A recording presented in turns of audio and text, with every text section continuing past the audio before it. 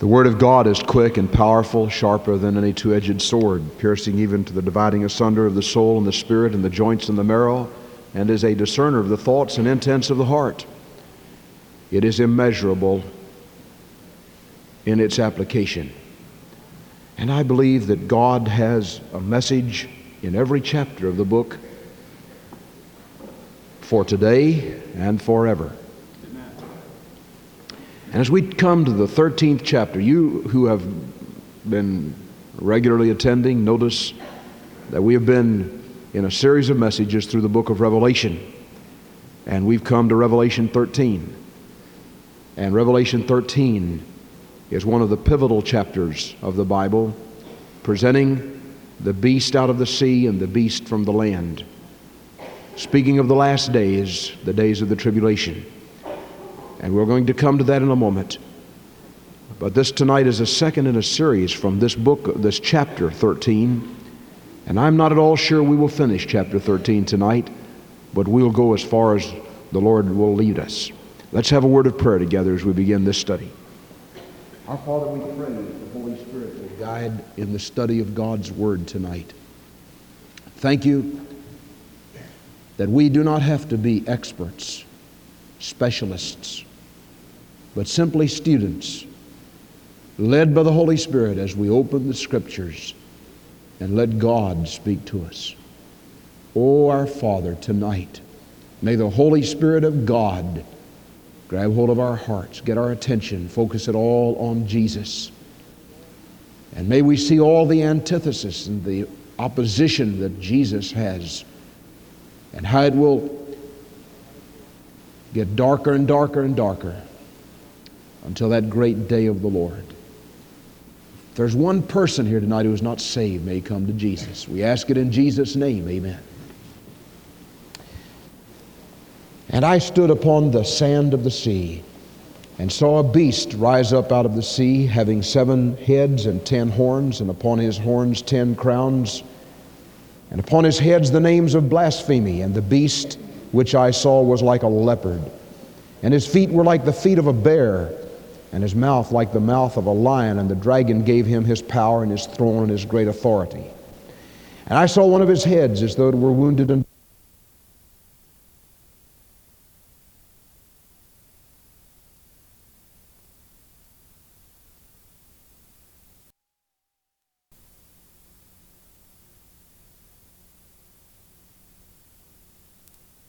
mouth, speaking great things and blasphemies, and power was given unto him to continue 42 months. And he opened his mouth in blasphemy against God, to blaspheme his name and his tabernacle, and them that dwell in heaven. And it was given unto him to make war with the saints, and to overcome them. And power was given him over all kindreds and tongues and nations. And all that dwell upon the earth shall worship him, whose names are not written in the book of life of the Lamb slain from the foundation of the world. If any man have an ear, let him hear.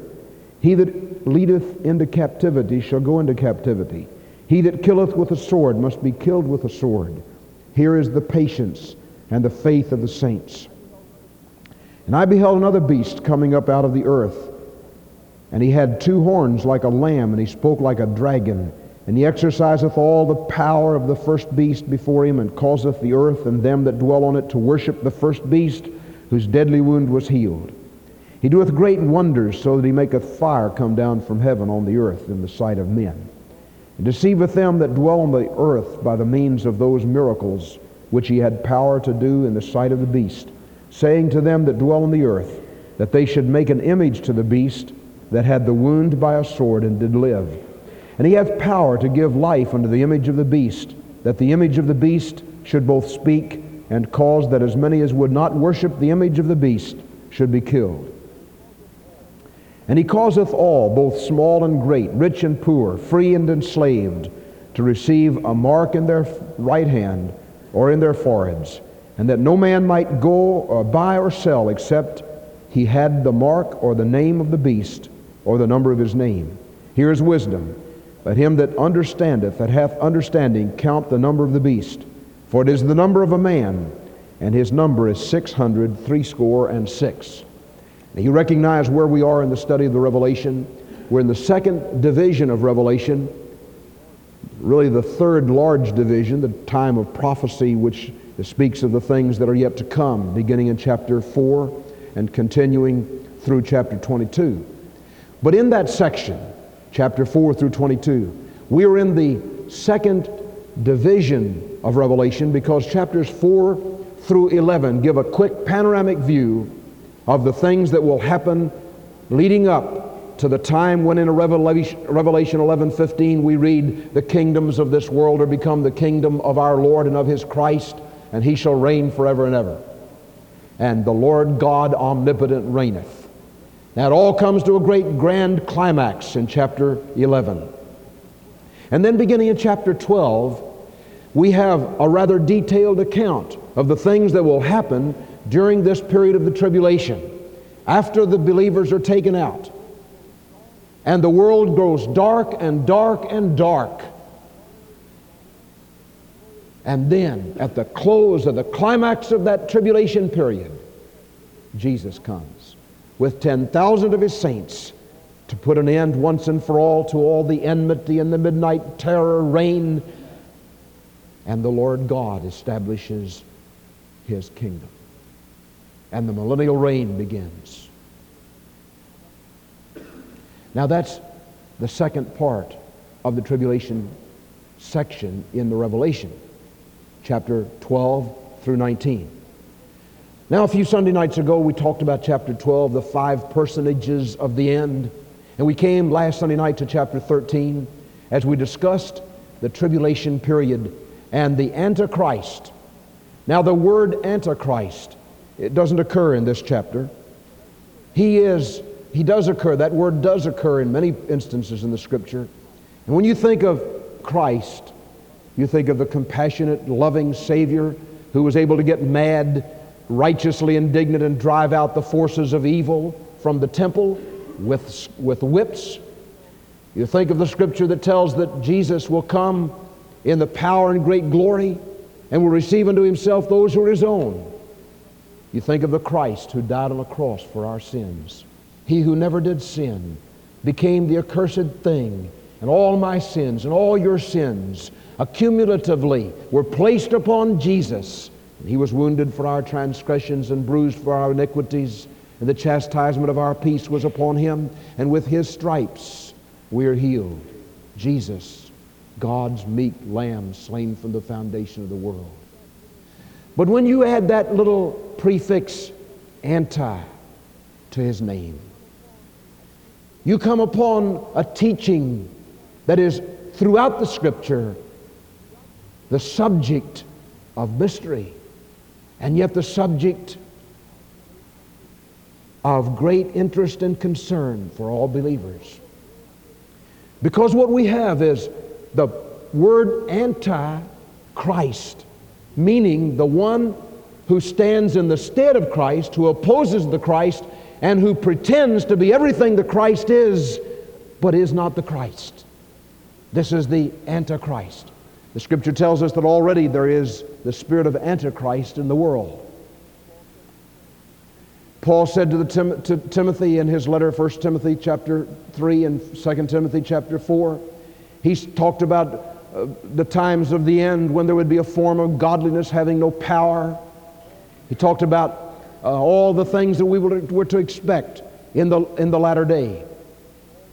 John tells us that already the spirit of Antichrist has come. The spirit of Antichrist is anything that sets itself against the true teachings of God through Christ Jesus. The Antichrist is the embodiment of the mystery of iniquity that has down through the ages set itself against God and against His anointed and against His truth and against His church and against His kingdom. But the Bible tells us that all of that is embodied in one personage that will one day emerge at the end of the age in what the Bible calls the Antichrist. And when we come to chapter 13 of Revelation, we see 2 beasts, one rising out of the sea in verse 1, and one rising out of the earth in verse 11. This is very interesting. The one that arises out of the sea arises from the mass sea of confusion of political powers that are abreast in our land. And this beast comes as a political figure who will rule our world. The beast that rises out of the earth in verse 11 is an ecclesiastical figure. He is answerable to no one except the first beast. And so we have in chapter 13 the political beast and the ecclesiastical beast. The political beast, the Antichrist, the political figure that will arise to rule in this earth. I believe he answers to chapter 6, the first of the horsemen that ride across the stage of history during the tribulation on a white horse. And he has a bloodless coup, and an entire world kneels before him and honors him and makes him their king or their president or their leader. Now, a number of years ago, many years ago, 25 years ago, 35 years ago, this was a new concept. I recall as a teenager when President Roosevelt was fading out of the scene, and he had died and Mr. Truman took over, and Henry Wallace was one of the great key political figures. I understand that Henry Wallace had some communist leanings. Everybody didn't understand it at that time. But Henry Wallace spoke of one world government. He was followed by Adlai Stevenson, who spoke of one world government. And our United Nations that began in 1945 in San Francisco has written into its very whiff and poof the idea of one world government. Now, most Americans can hardly conceive of this because we are nationalistic. But those that are in high echelons of authority are looking forward to a day when there will be one world government. The International Bank speaks of a time when there will be just one bank, the World Bank. Already there's a World Bank. Our world is being conditioned for a one world situation. Ecclesiastically, the same thing is taking place. There is a movement toward ecumenism. There is a movement toward one church. A number of years ago, I was in a meeting, in a revival meeting in a city, and they had a talk show on the radio. And they had at that talk show, they asked me to come, and the pastor of the church came. And they had at that talk show a Roman Catholic priest and a Baptist pastor and a preacher, an evangelist. And they had 2 or 3 others. A Methodist was there and a Lutheran was there. And they were interviewing everybody. And they've got on the idea of the ecumenical movement. And all the people were just, all these ministers were just excited about it, looking forward to the time when they would drop all these denominational names and barriers and so on, and everybody would be one happy family. And it all sounded beautiful, good, wonderful, wonderful. I asked the question, if we're going to all agree, then should we not all agree on the major issue, the key thing to it all? How do you have right standing with God? Now the Roman priest said, let's not talk about that because we'd never agree on that. So after we had the talk show and we went over, we had coffee together, and I said to this minister, this priest, I said, sir, and I'm not being critical, please understand that, I'm just giving this for information. I said to him, sir, a while ago you said we should not talk about the thing that divides us, the thing that unites us. Now, is there a heaven? Oh, yes, there's a heaven. I said, do you believe there's a hell? Well, he said, there's a purgatory, and I guess there's a hell. And I said, well, do you believe that Jesus Christ was the Son of God? Yes, of course I believe that. You know, the Catholic Church teaches that. I said, well, how do you have right standing with God? Oh, he said, well, we better not discuss that because we would never agree on that. I said, well, what does the Bible teach about how to have right standing with God, how to be saved? Well, he told me his plan of salvation. You know the plan of salvation that the Roman Church uses, and so on. And we discussed that a little while, and I talked about how to be born again. And then, to my amazement, he said, well, let's just change the subject. He said, let's talk about the world church. Now, he said, we're going to get together, the Buddhists and the Confucianists and the Zoroastrists and all the religions of the world. All of it will be in one group. I said, and he said, this is going to be the world brotherhood of men and the fatherhood of God. I said, do you mean you're going to have in this ecumenical movement the Buddhists and the Confucianists and the Mohammedans and everybody else? Oh, yes, he said, this is part of the movement. This is it. Now, beloved, that is in the making. That is the world concept of the ecumenical movement, the ultimate. Now, they don't all say that because obviously, there are people that hold, like the Methodists hold to sprinkling, and the Lutherans hold to their position, and the Catholics hold to their position, and so on. They're not going to easily lay this down. As a matter of fact, the Anglicans and the Catholics have had a hard time deciding whether they can ever come together and take the communion together. And recently, the Patriarch of Constantinople and the Pope of Rome met together, and they had communion together. First time in 1,000 years.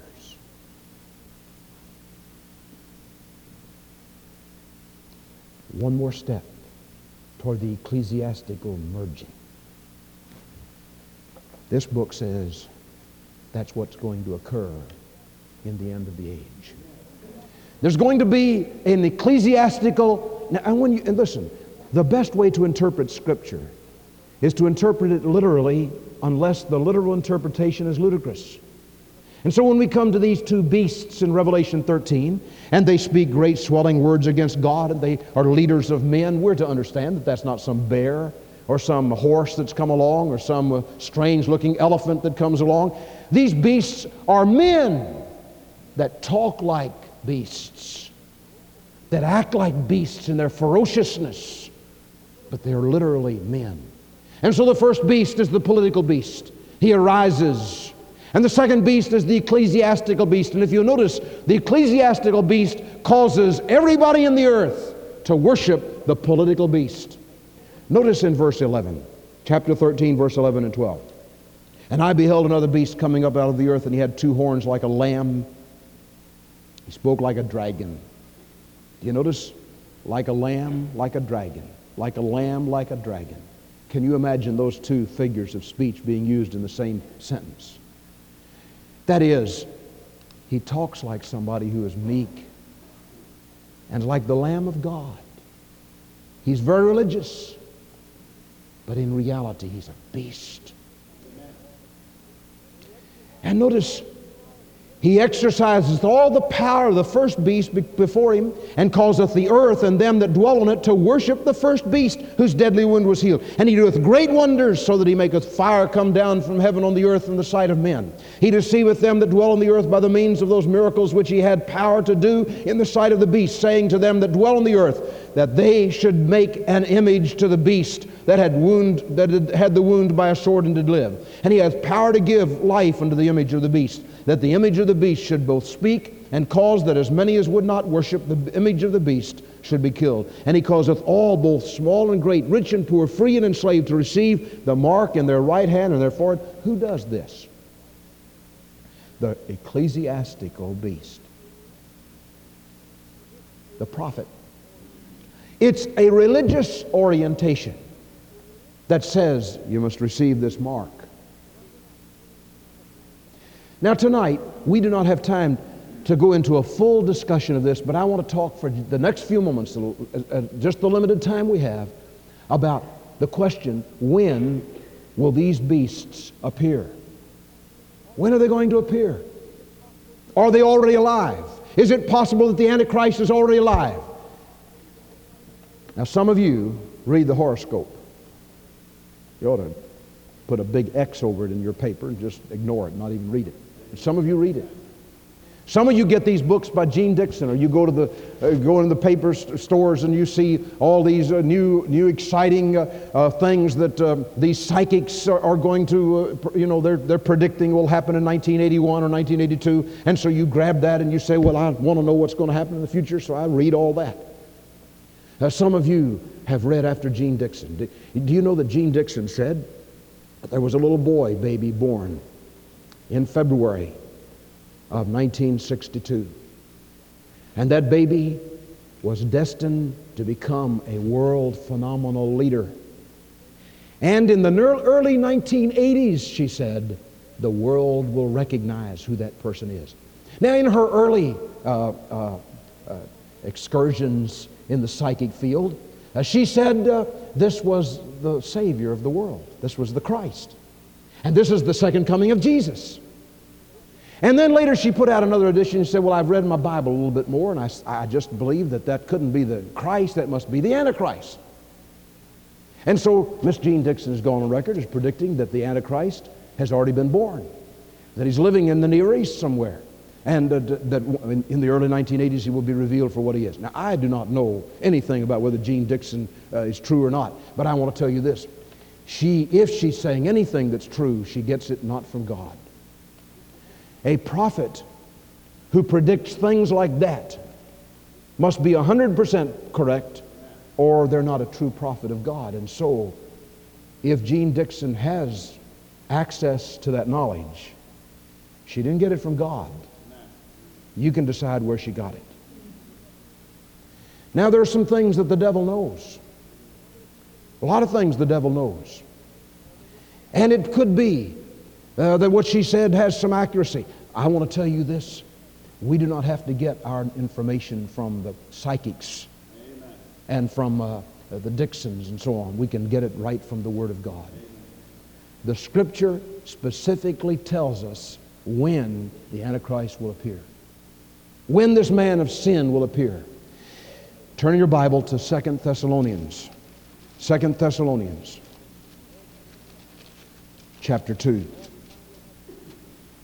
And all the time we'll have tonight is to discuss this section, this one theme. When is this Antichrist going to appear? Is he already here? Now, the answer to the first question, is he already here? I do not know. He could be alive today. Or he may not be alive. There are some who believe that the Antichrist will be the reincarnation of Judas Iscariot. A person of no less great spiritual respect than Kenneth Wuest, who for years and years taught at Moody Bible Institute, taught that. He believed that the Antichrist would be in the impersonation, the reincarnation of Judas Iscariot. I'm not teaching that tonight. I'm not saying that. I'm saying this is what somebody believed. If that's true, he's saying that Judas Iscariot will have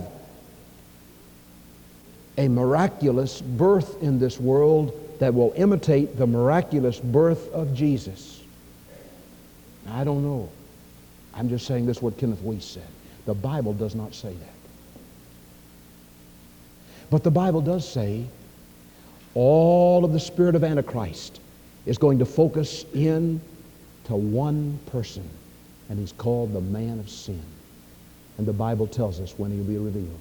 In 2 Thessalonians chapter 2, let's look at this for a moment. Now we beseech you, brethren, by the coming of our Lord Jesus Christ and by our gathering together unto him, that ye be not soon shaken in mind or be troubled neither by spirit nor by word nor by letters from us, that the day of the Lord is present. Let no man deceive you by any means, for that day shall not come except there first come the falling away, and that man of sin be revealed, the son of perdition. Number one, before the man of sin is revealed, there will be a great falling away. Now, I mentioned in this message the other night that this term falling away could mean one of two things in the original Greek. It could mean the catching away of the believers. It could mean the great apostasy, the falling away of the superficial believers. Whichever it means, the Scripture specifically says that the man of sin will not be revealed until that occurs.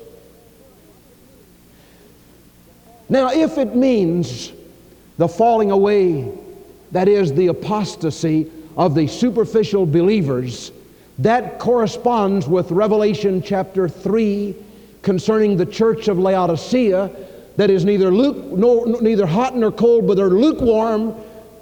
And Jesus said, I'm going to spew you out of my mouth. because you're lukewarm. You're neither hot nor cold. And we're living in a day when the professing church all too often is neither hot nor cold. Lukewarm. Lukewarm. Having a form of godliness, but denying the power thereof. All confused over standards. All confused over godly living. All confused over the various issues of the Bible. Confused over the Scriptures, the very veracity of Scripture. Confusion reigns. And Jesus said, there will come a day when the love of many will wax cold. And Paul said, the mystery of iniquity doth already work. I believe the Scripture teaches there's coming a day when in the visible church there's going to be a cleavage. Those who love Jesus Christ will get warmer and warmer and warmer and want to get souls saved and want to have world revival. And those that are at ease in Zion will get colder and colder and colder and won't understand the other group. And Jesus speaks of the love of many waxing cold. We're living in a day just like that now. Secondly, look at verse 4. Who opposeth and exalteth himself above all that is called God or that is worshipped, so that he as God sitteth in the temple of God, showing himself that he is God. Remember ye not that when I was with you I told you these things? In other words, he's saying here the man of sin cannot be revealed until, and if I read that scripture correctly, he can sit in the temple of God and oppose God. Now, what's the temple of God? That's not this church. And listen, beloved, your body is much more sacred than this church house we're in. I've heard people say, well, I'll tell you, I wouldn't smoke in church. This church is not nearly as sacred as your body. I've heard people say, well, I'll tell you, I wouldn't do such and such a thing as the church, in the church. I wouldn't have a dance in the church. Your body is far, far more sacred to God than this building ever was. This church is not the temple. This body, this building here is not the temple. The temple that the Scripture speaks of is the temple in Jerusalem. The Jewish temple that the Bible says is going to be reconstructed, rebuilt.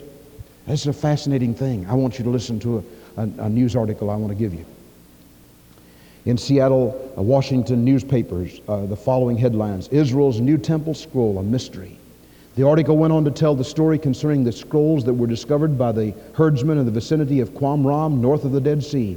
These scrolls were hidden in the caves of Qumran by members of the Essene sect of Jews who had established a monastery near the shores of the Dead Sea.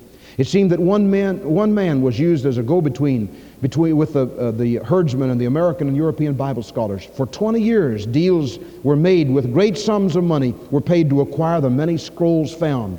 As high as $196,000 was paid for one scroll. The one scroll in question, called in this newspaper article Israel's New Temple Scroll, is particularly attractive to Israel because it has to deal with the plans for the building of the temple. You think of that. In 1967, when the Israeli soldiers invaded Bethlehem and occupied the city, they arrested this broker and took him into custody. 5 days later, the Israeli authorities were able to acquire this temple scroll, but no one will discuss just how it was done. If these are the plans for the new temple, that remains to be seen. How wonderful it is to see these things happening during our lifetime. You think of that. There has not been a temple in Jerusalem for 2,000 years. In about the year 30 A.D., in chapter 24 of Matthew, Jesus said, there will not be one stone left on another stone, speaking of the destruction of the temple. In 70 A.D., 40 years later, Titus from Rome marched into Jerusalem, surrounded the city, because the Jews put up resistance, and one battalion of Jews, about 900 of them, left and went down through the aqueducts and the underground tunnels out of Jerusalem that Hezekiah had built years and years before, and they went under the city walls and so on, and they got down to Masada. And they stood in a last-ditch stand on that mountain rock fortress of Masada. Because the Jews did that, Titus said, we're going to literally destroy Jerusalem. And they tore down the walls, and they tore down the palace, and they tore down everything in Jerusalem, and they tore down the temple. And there was no temple in Jerusalem ever after, to this very day. In about the year 500 A.D., Muhammad led in the construction of what they call the Mosque of Omar. And that Mosque of Omar is established over what they believe to be the very place where the Jewish temple stood.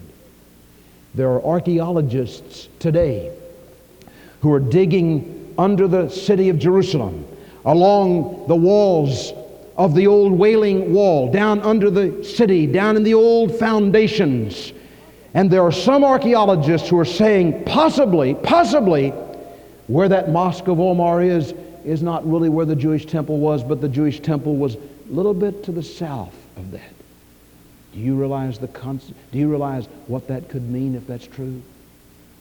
The Jews who are in charge of Jerusalem now for the first time in 2,000 years could reconstruct their temple and leave the Mosque of Omar there, and the temple would be built. There are other Orthodox Jews who say the only way the temple can be built is for the Mosque of Omar to be destroyed. We wait to see how all of that will unfold.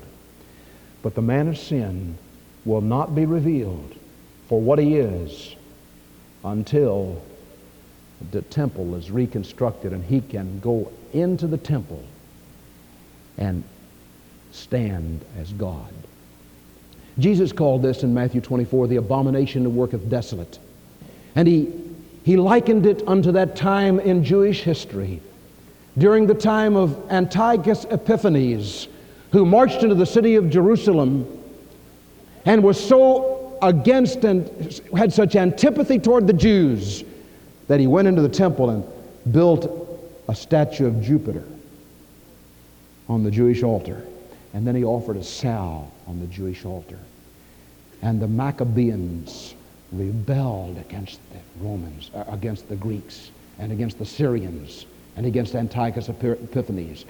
And they threw out Antiochus Epiphanes and all those people. And for a little while, the Maccabeans had sort of an independent period in which they reigned. But they always called that the abomination that worketh desolate. Jesus said in Matthew 24, when you see the abomination which worketh desolate take place, then you better run. He's not talking about going back in history to the time of Antiochus Epiphanes. He's talking about going forward in history to the time of the reign of the man of sin, the Antichrist. Now there's a third truth. Look in verse 6. And know ye, now ye know what restraineth, that he might be revealed in his time. For the mystery of iniquity doth already work. Only he who now hindereth will continue to hinder until he be taken out of the way. And then shall that wicked one be revealed, whom the Lord shall consume with the spirit of his mouth, and shall destroy with the brightness of his coming, even him whose coming is after the working of Satan, with all power and signs and lying wonders, and with all deceivableness of unrighteousness in them that perish, because they received not the love of the truth, that they might be saved. And for this cause God shall send them strong delusion, that they shall believe the lie. Now, what's this say? Before the man of sin is revealed, the one that restrains will be taken out. The one that hinders will be taken out. Who is the hinderer? Who is the one that keeps this world from getting so dark that we can't endure it? Jesus said, you're the salt of the earth. You're the light of the world. How can we be the salt of the earth? How can we be the light of the world? Is it within us? Or is it within somebody else to be that? It is within the Holy Spirit. He is the salt. He is the light. He is the restrainer. And beloved, He lives in the heart of every believer. If you're saved tonight, the Holy Spirit is inside your heart. He lives in you. He abides in you. He gives authority to your life. He gives you direction. I was trying to talk about that this morning when I mentioned that if you do not have something on the inside that gives you wisdom and guidance and the leadership of the Holy Spirit, then you don't have anything. If all you know about the Christian faith is something you get from others, from the outside, then beloved, please check up. If you can hear a message like this tonight and the Holy Spirit doesn't speak inside your heart and give you truths that are beyond the words of this preacher, then please check up on your own spiritual life, because the Holy Spirit inside of you is the one that gives illumination, that gives light, and enables you to be the salt of the earth and the light of the world. And He is the one that holds back the tide of sin. You remember the little boy that put his finger in the dike to keep the water from coming and rushing into the city. That's what the Holy Spirit does. The Holy Spirit has His finger in the dike of sin. Sin, which is like a huge flood pouring over a dam. And there's a crack in that dam, but the Holy Spirit is there with His hand against it. But one of these days, when the Holy Spirit says that's enough, and the trump of God shall sound, and the Lord Jesus appears in the air, and we are caught up together to be with Him, the Holy Spirit that is in us will be removed, and that dike, the water of sin, and that dike will be rushing down into this earth, and the earth will be under a terrible convulsion of judgment such as the world has never seen. And we'll get into that when we get into chapters 14, 15, 16, and 17 of Revelation, when we see the awful, bold judgments poured out upon this earth.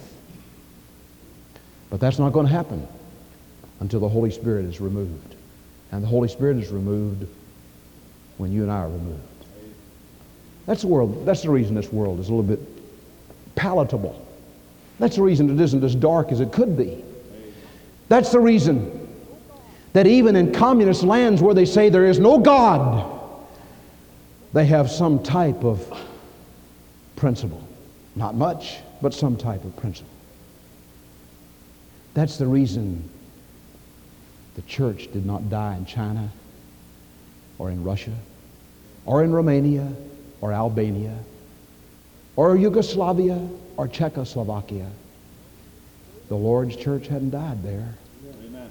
They may have to meet underground, but they're still meeting. Why? Not because people are powerful, but because the Holy Spirit is in them. Amen. And Jesus said, the gates of hell shall not prevail against my church. You cannot kill the church. Amen. Jesus one day will take His believers out. And when that happens, then all the flood tides of sin will pour upon this earth. Now I want you to notice something else in this third truth.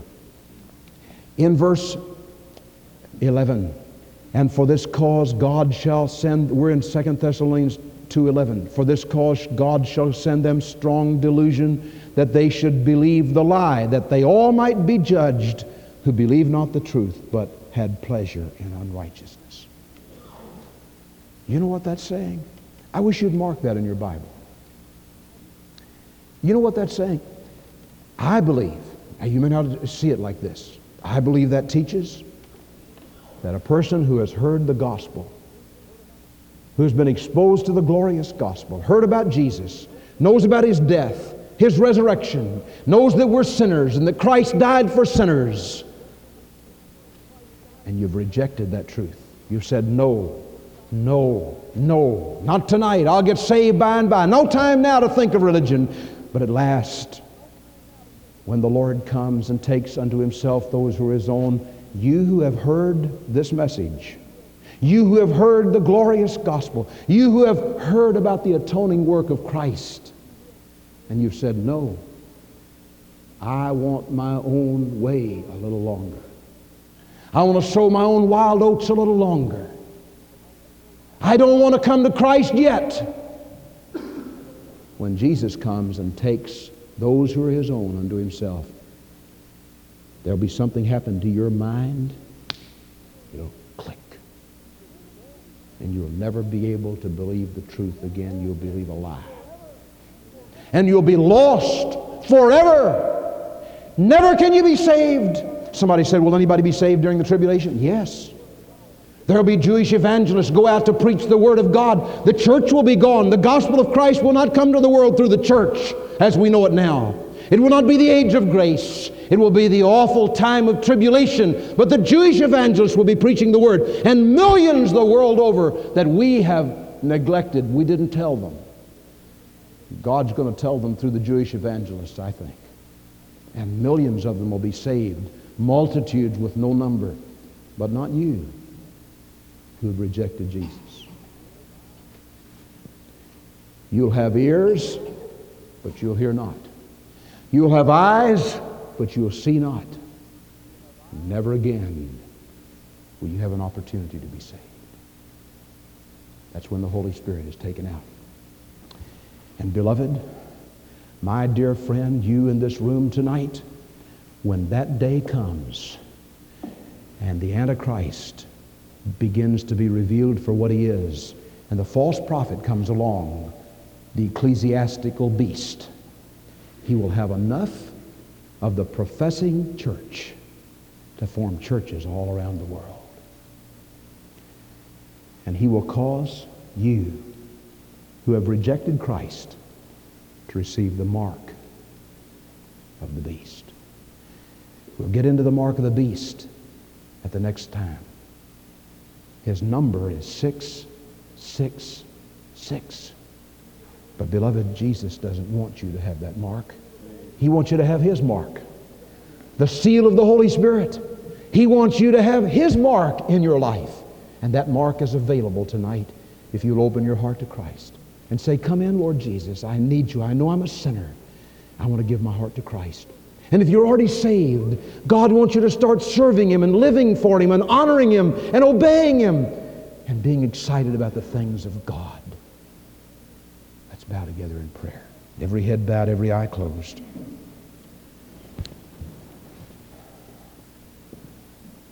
Our Father, thank you for these tremendous truths. And Father, I ask you tonight that the Holy Spirit will give credence to the things that are truth. And may that truth be applied to every heart. Oh God, may Christians, realizing the times in which we live, yield our all to Thee, to honor Thee. And I pray that tonight some who have never been saved will step out for Christ. Some who need a church home to serve you, that they'll come. May the name of Jesus be honored, we pray in His name. Amen. Let's stand, please.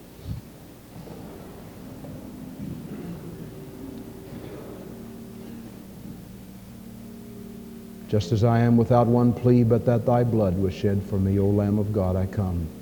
That's the way everybody has to come now, just as you are. Don't think you're going to get better first and then come. I want to ask you to come just like you are. Come with your sins. Come with your hurts. Come with your questions.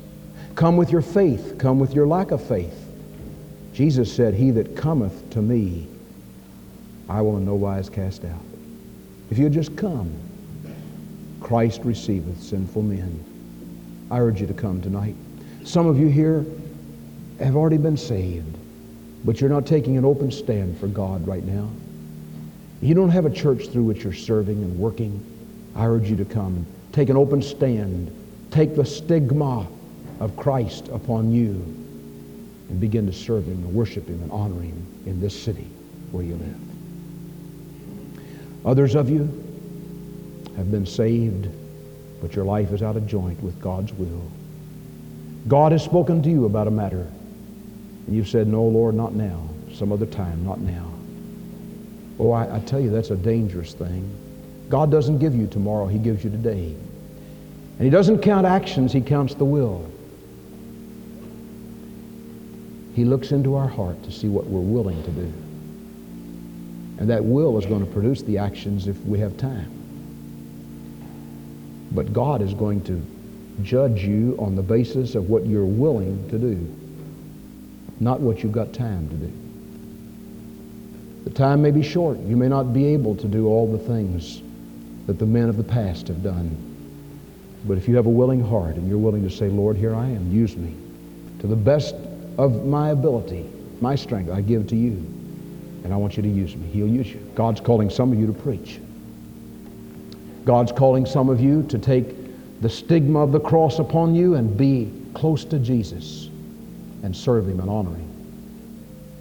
God's calling some of you to yield your life as a mission volunteer, to say, I'll go where God wants me to go and bury my life if nobody else in the world ever knows about it. God will know, and that'll be enough. I want to serve Him. I want to honor Him. God is calling some of you to teach in Christian schools. God is calling some of you to be Sunday school teachers, bus pastors, Christian education directors, Sunday school workers, and so on. Do what God tells you to do. But beloved, if God has His hand on you, yield to Him. Don't say no when God says go. Oh, I beseech you tonight. I have the impression that someone is in this room this evening, that God is calling into His service. Won't you yield to Him? Let Him have His way. While we begin to sing, who will come for Christ? Trusting Him as your Savior or getting on fire to serve God. While we begin, who will come first?